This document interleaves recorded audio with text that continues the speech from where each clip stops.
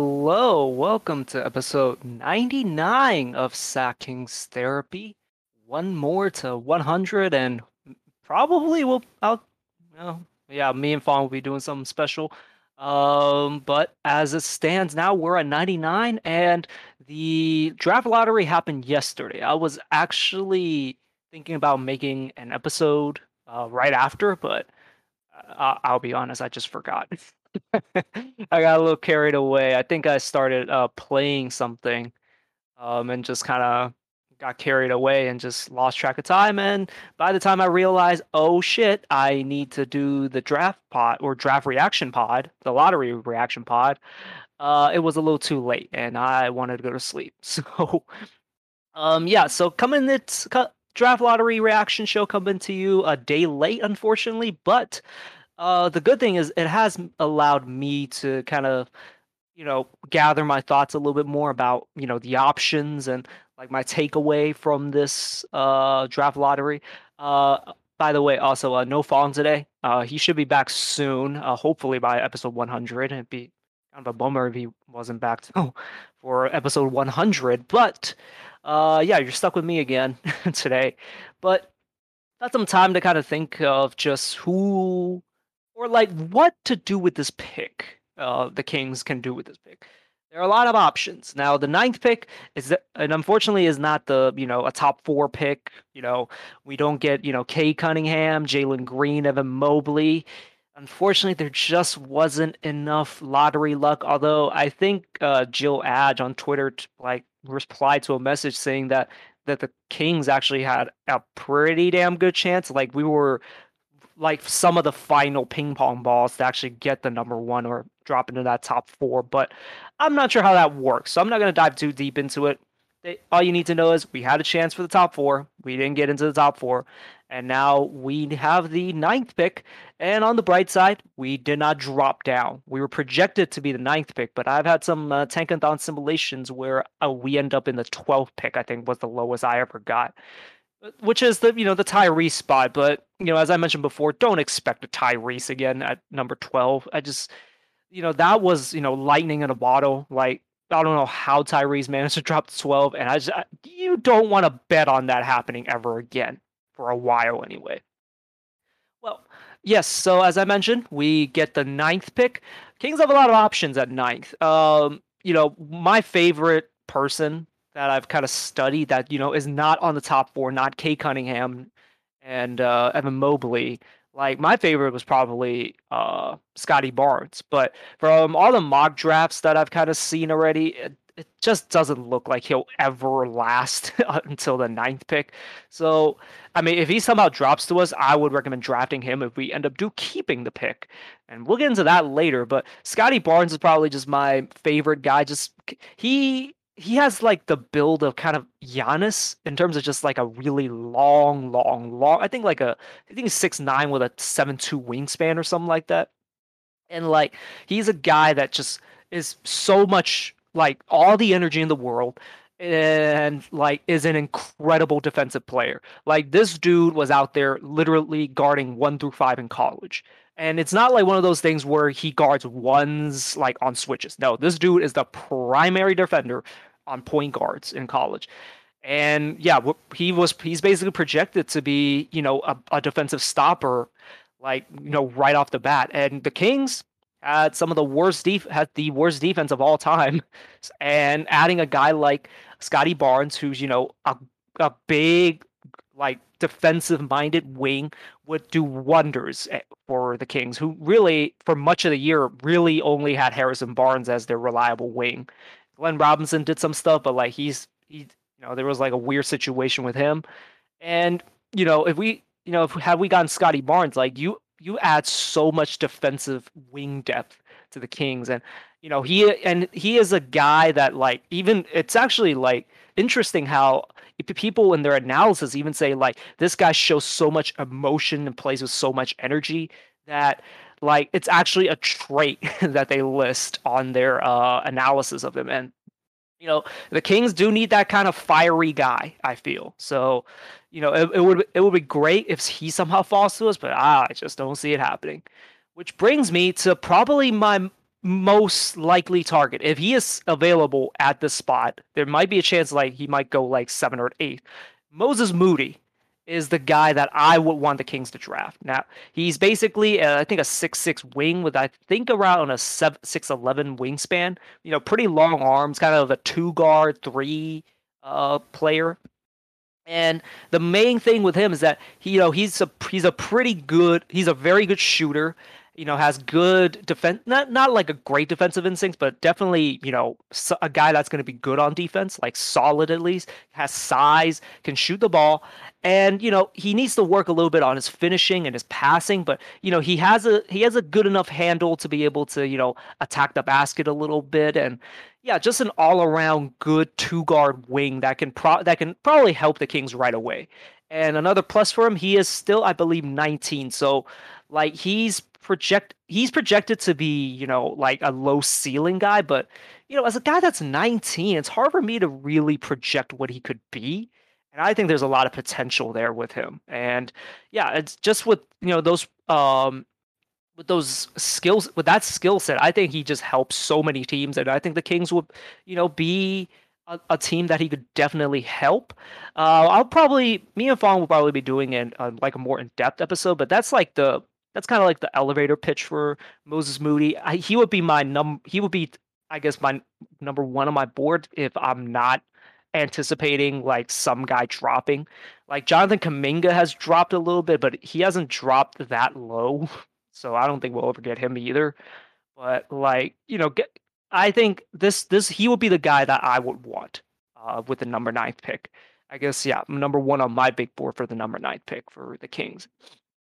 The other kind of sleeper pick, although I kind of would recommend the Kings trade back to get him, and he would be probably a developmental project. But like Zaire Williams is a guy that I'm really high on. And the issue like with him mostly is that he had injury issues and he also had like personal issues, but there just seems to be so much potential there. And again, we'll be doing a deeper dive into him, but like, cause I'll be honest, don't have a lot of notes on him at the moment, but he's a guy that he's been said as the by Keandre with Hoop like that. He's the guy that's gonna be kind of the boom or bust draft pick of this season of this draft, basically. Like he has a good mid range, a good handle, like it does do a lot of step backs, which I don't love if you're not elite at it, but it's something to be looking at.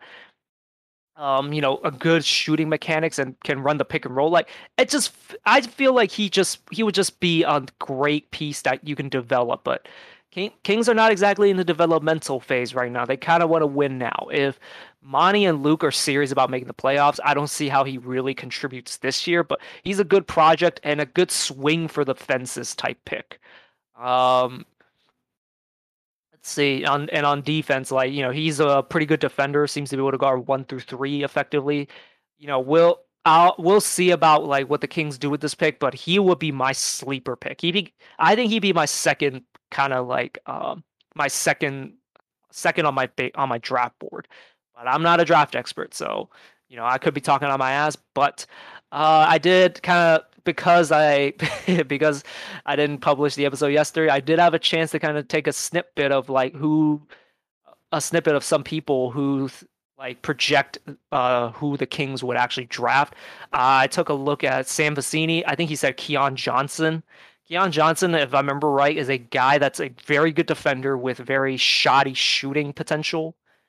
In that he likely will not be a good shooter, especially coming out of the draft.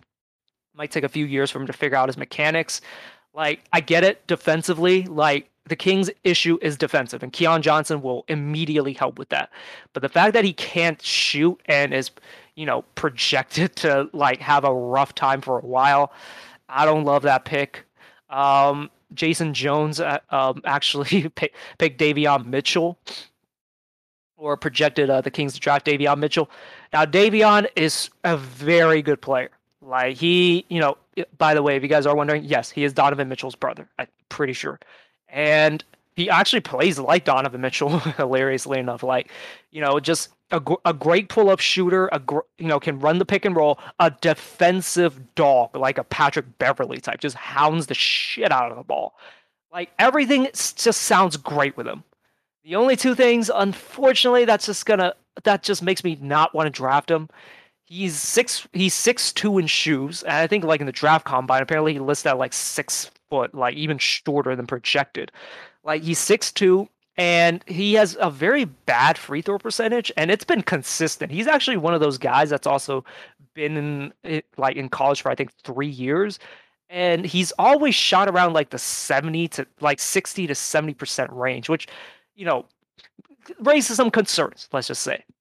And he has a very good three point shooting percentage, but that could be a mirage for all we know. Like I don't know what to think of it, but I hate to be that guy, but like I mean, where it kind of kills me is that he's 6'2", and I'm just not down to draft another guard. We need more size and like wingspan, and I just don't think that Davion Mitchell's that guy. Like he'd be great for another team. Like I think Anthony Slater for the Warriors, the beat writer for the Warriors, has basically projected him to go to the Warriors. And yeah, he would probably help the Warriors. Like a guy that can run the pick and roll, like is a smart player and is ready to play. He will be ready to play probably most likely on day one. And I just hate to be that guy that just says he's just too short for my liking. And unfortunately, that's where it starts and ends for me. Very good player, will help the team a lot, but unfortunately, I'm just not down to draft another point guard.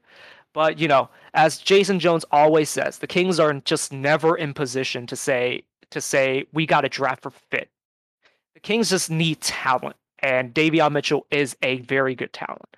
It's also another one of the reasons why I was very, if we ended up in the top four, I was very like hesitant on drafting Jalen Suggs. Kind of the same thing. Like great player, lots of potential, and even younger than Davion. I think Davion's going to be 22 by the time he plays his first NBA game. Like Jalen Suggs, like a great player, like projects to be, probably an all-star point guard at some point, but he's 6'4". And I hate that I'm this way, but like I want 6'5" and above. Kings need more wing depth, and I just want another wing, and so I'm just very out on Davion Mitchell, unfortunately. Um, yeah, James Ham actually had Moses Moody, which like kind of goes down the same path that I did, which is the Kings want like long wings that can shoot and do other things, but like the main thing he looks at is just a wing guy that can also shoot and probably contribute right away. So like that's what I'm liking, or that's who I'm projecting to the Kings to pick if they end up keeping the pick. And yeah, those are my two kind of quick guys that like just briefly looking at the draft. I'll be honest, haven't done that much research into the draft. So, but those are my two guys, Moses Moody and Zaire Williams. Like, if you like, if the Kings are like serious about like this draft will tell a lot about what the Kings are like projecting to do and like what their forward path is. And the other option with this pick is they could trade it. And James Ham, I just watched his interview on ESPN 1320 with D'Lo and KC. He basically said that the Kings will be very aggressive in shopping this pick and trying to get basically win now help. And one of the guys he brings up, although honestly I think is a long shot, Ben Simmons. Like he, let me get some water really quickly, hydrate the throat. Okay, much better. The Basically he said that the Kings could offer a package of probably like Buddy Hield plus Marvin Bagley, and maybe even like as a sweetener put in DeLon Wright in there. Now he's the guy I really was not expecting for some reason. I just was not expecting for him to be in trades. But it kind of makes sense in terms of like just as a sweetener and another kind of salary filler. Or you can probably do one of like, if you can probably just do Buddy and DeLon, and that actually probably like be a more attractive package to of the 76ers who, want like win now help. And DeLon Wright is a point guard that can kind of penetrate the defense, which they desperately need just a point guard. And Buddy Hield is, is a shooter, although he'd be reuniting with Dave Yeager. We'll see. Like, I wonder how that would go. But like, I think like Buddy like helps a lot of teams. I think he can very much like if he gets traded to the Lakers for Kyle Kuzma, I think he helps that team because that team needs shooting. And shooting, I know like the contract is pretty gross just because like 20 million for a guy that arguably is not even better than Seth Curry. Like, but I mean, the Sixers are in win now mode, and they might be like kind of tempted to kind of makes a win now move right now. Like, they kind of swallow up the price. The contract does decline, so like, that might be a little bit more kind of, I guess, digestible. That's a weird word too, but like easier to swallow. Like that contract might be easier to swallow because it does like decline over the length of the contract. And if like Kings maybe want to offer Marvin Bagley, that's another young guy they can maybe flip for assets possibly, but like, as another kind of sweetener, like, getting Ben Simmons on this team, like before like going in depth into the fit, I do worry a little bit about just the lack of shooting. But like James Ham made a very good case in that. I mean, you can maybe like I don't want to make Ben Simmons the point guard, but like Ben Simmons is a guy that always like is looking for open shooters. And Kings actually like he brought this James Ham brought this up, and I did not know this, but Kings actually have a lot of good standstill shooters. De'Aaron shot like 40% from a standstill on standstill, shot 40%, and Tyrese was a very good standstill shooter of 50%. And I remember seeing a stat where like Tyrese's off the dribble threes are actually a lot worse. So like Ben Simmons could actually like create those kinds of buckets for the Kings and kind of open up the offense a little bit more. I just worry a little bit about just again, like the fact that he doesn't shoot is something to kind of monitor going forward, and the fact that just over so many years to just straight up not shoot threes, like he's in a weird headspace, and I don't envy him for kind of getting all this criticism that may or may not be well deserved, but like I think Twitter has kind of flipped a little too far in that Ben is trash route. I think he's still a very good player, a very much like transcendent defensive player. Like he very rightfully deserves to be second in defensive player of the year voting this year. He is a very good defender, very versatile, probably can guard 1 through 5, and like you just add another defensive player onto this roster. Like I think he would solve a lot of the defensive issues that the Kings have, and and if Daryl Morey is seriously going to sell low on Ben Simmons right now, like now would be the time. And the only thing I worry is that the Kings could very much be outbid by other teams. I don't think this would happen, but like going back to the Warriors, like Warriors could offer James Wiseman, although that wouldn't make that much sense now that I think about it, just because they want to win now. like, and yeah, and Joel Embiid has the center position locked down on that team. But like, I feel other teams can offer like a more attractive package to get Ben Simmons, and I don't know. I'm not sure. The Kings could do kind of make sense. Like, John Hollinger actually brought up the Bulls, Zach LaVine for Ben Simmons, basically. Like that could work, but I'm not sure if the Bulls would do that.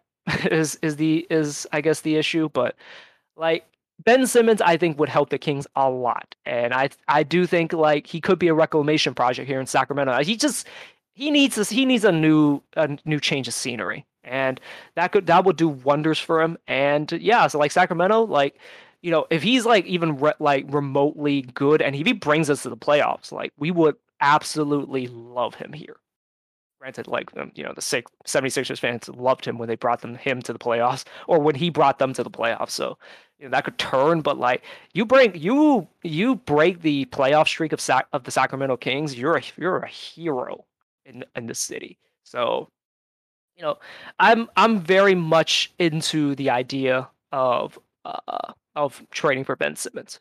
I know some people are down on him, but we're not one to turn down talent, as Jason Jones said, and I'll be very excited for that kind of trade. Anyways, quickly, just some playoff updates. So, game two of God, I'm drawing a blank. Suns versus Clippers happened yesterday, and basically I'm just gonna break down the final possession. Paul George like gets fouled and misses two free throws while up one, and DeAndre In gets a pass from Jay Crowder with 0.9 seconds, I think was the to basically win the game in game two. And man, that was a game. And yeah, like it is not looking good for the Clippers, and it looks like Chris Paul is going to be back for Game Three. So like, if Kawhi is not coming back, and there is no indication that he's coming back, like this might be it. But the legendary 0-2 Clippers, like maybe they make some sort of stand in Game Three and win the next two home games and somehow turn this series around. But like the Suns, man, I think they're too good of a team to be like, letting that happen. Like they are a legitimately great team. They have a ton of depth. They have, top tier superstars in Devin Booker and CP3 and a high level like DeAndre Ayton. When I first like when he during like I think the first series, I was like saying this man is not going to shoot like 9 for 11, 8 for 10, 7 for 9 every game. But he's doing that. Like he is literally just playing the perfect like role. Like I mean to like expect this from him, I didn't expect this from him at all. I thought he was kind of like a kind of an aloof player in terms of just like kind of an Andrew Wiggins type where like there's so much potential in there, but that is just not being utilized, and he just never really improves. But like DeAndre Ayton's been great the entire playoffs, and like and Jazz fans are, or not Jazz fans, a lot of people were kind of trolling Jazz fans in that DeAndre Ayton on offense is doing like what Rudy Gobert couldn't, which is catch the ball, and when they have a 6'6" guy on you, just shoot over them. And yeah, he is like the perfect prototypical big man. He's playing that perfect role. And Devin Booker is a very bad man. We have established that.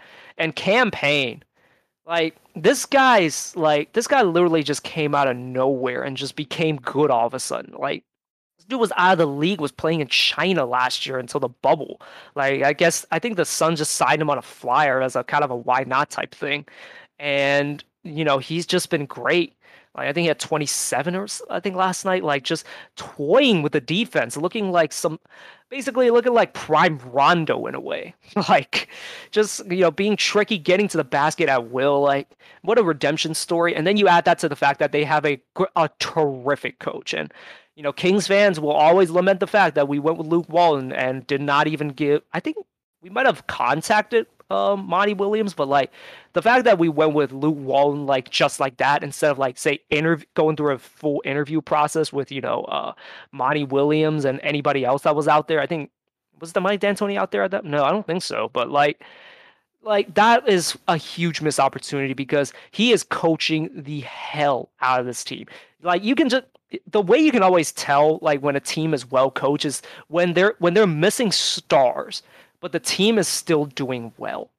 And even in the playoffs, they're missing Chris Paul. But like the team is just still being able to operate at like a reasonable capacity with no problem, like just handling the Clippers the way they do. And like also like just their offense, there's just constant movement. Like Devin Booker always gets like these open looks. The ball just swims around. Players are just like doing their like playing their role and trying not to do too much. That is a sign of good coaching. And like a guy like Cam Payne just ready to step in for Chris Paul, that is a sign of good coaching. And they are, I mean, at this point, I'm pegging them to win the championship because they're well coached. They got the high end talent. They got the depth. They have everything that they need to be winning the championship this year. And it's incredible because last year, like they were kind of on the ropes, like before the bubble. Let's not forget they were reeling. They were doing pretty bad, like up to that point. But to be able to carry that 8-0 streak into the season and to add Chris Paul, like what a turnaround! Like they were the laughing stock, like just like right next to us, like in terms of just being like shit franchises that were never going to do anything and didn't look like they were going to lose Devin Booker by like the end of this year possibly, but they've turned it around and yeah, I have them pegged to win the championship because we'll get into it. I do not trust in the Milwaukee Bucks. So, hopefully the Clippers bounce back. Like Paul George's been playing really well lately, and hopefully he like missing those two free throws like fires him up to just go ham in Game 3. We shall see. So this game just ended. Hawks versus Bucks. Hawks take Game 1 on the road against the Milwaukee Bucks, and like I keep doing this with the Hawks. The Hawks, to me, just don't have enough talent to be doing what they're doing. They have the high-end talent in Trae Young, who's an absolute superstar. This dude is just carving up defenses like it's nothing. Like, he is just unstoppable. And honestly, I don't know why teams just don't straight up trap him. Like, he is a very tiny guy. And granted, an amazing passer, so, like, he'll probably slice that up anyways. But you got to just get the ball out of his hands. This dude makes magic happen. And talk about like just underestimating a guy and like just talk about a star being born. He's become like one of my favorite players, and I was one of those guys that like just said the Hawks were absolute idiots to trade away Luka in that trade, even though Luka is the better player. Like Trae Young is not far behind him, and the thing with him, I always thought was like, oh, you're gonna get into the playoffs, and he's just gonna get hunted on defense. But for whatever reason, the teams that they played against just do not hunt him on offense. Like, can you imagine, like, say LeBron playing against like Trae Young? He's getting Trae Young to guard him every single time down the floor. Like, for some reason, like the 76ers, I thought were going to do it with, like, say, Ben Simmons or, like, hell, Seth Curry just running off screens or, like, Tobias Harris, but, like, they just never did. And, Milwaukee, like, I talk about great coaching, like, to identify weaknesses. Like, one of the ways you can kind of tell is, like, they are able to identify a weakness and attack that weakness. Budenholzer does not do that. They basically just play their game and then just hope it works. And unfortunately for, the Bucks, like, you should be dominating this team. Like, they have Lou Will and Trae Young out there, and like John Collins is not exactly a good defender. Like, just have Giannis eat, But like find a way to get like Trae Young switched on to Drew Holiday. Like, that is just barbecue chicken like written all over it. But the Milwaukee Bucks they're just disappointing to me, just in that, like, I am just worried that they can't score well enough to be able to like keep up with the Hawks, because their defense is good. But again, as I mentioned in the last episode, like when the Sixers fell apart, offense rules the day. And the Hawks have, an offensive juggernaut in Trae Young and all this, offensive depth that they have. Like, granted, Bogey's injured now, so they have a little bit less of that. But like everyone can kind of shoot, like, except like Capella. Capella can is a a terrific roller. But like everyone is a threat on offense to like be able to do things on offense. And that just offense just rules the day. Like, part of me just says, like, who cares about defense anymore? Like, again, the Hawks do not have a good defense. They don't have good defenders.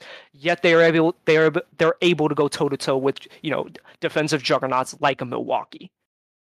And yeah, all the credit in the world to Trae Young. He is a new star, and like maybe at some point I seriously might consider getting a Trae Young jersey. Like, this man is just, I love that he is playing the heel in all these, and basically in the playoffs. Like, he has walked into Madison Square Garden and clowned their ass. He has walked into Philadelphia and sent their ass packing. And if Milwaukee don't make an adjustment, like, they might get to the finals. And all throughout this, Trae Young, he is playing to the villain role. Like, he is out there bowing at Madison Square Garden. He is out here doing push-ups on Philly after Dwight Howard essentially teabags him. Like, he's out here doing push-ups, and in this game, he crossed up Drew Holiday and shimmied before he shimmied on him, before he knocks down three.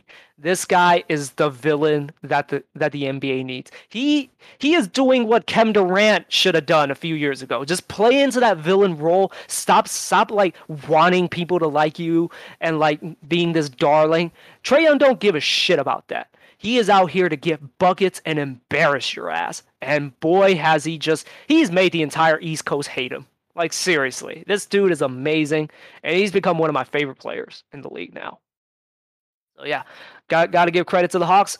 Bucks, you better do something because you guys just keep disappointing me. You guys really didn't deserve to win the last series. Credit to you guys for taking care of business, but like, man, if you guys lose this series, holy moly. Okay. Well, that's all I have for this episode. Hopefully Fawn will be back by the next episode. We'll see, but yeah, as far as I know, there won't be that much Kings news unless like a trade goes down. Until then, I don't know. I'm gonna do an episode later in the week if nothing for the Kings happen. I don't want to exactly just do playoff updates because like we are a Kings podcast and you know we always want to always loop something back to the Kings, but again, not much has happened. Not much is probably going to happen for a bit until like the draft or a trade happens. If there is a trade that goes down, don't worry, I'll be here for sure, and maybe Fong will be too. All right, well, we'll catch you guys on the next one, and yeah, you guys enjoy the playoffs.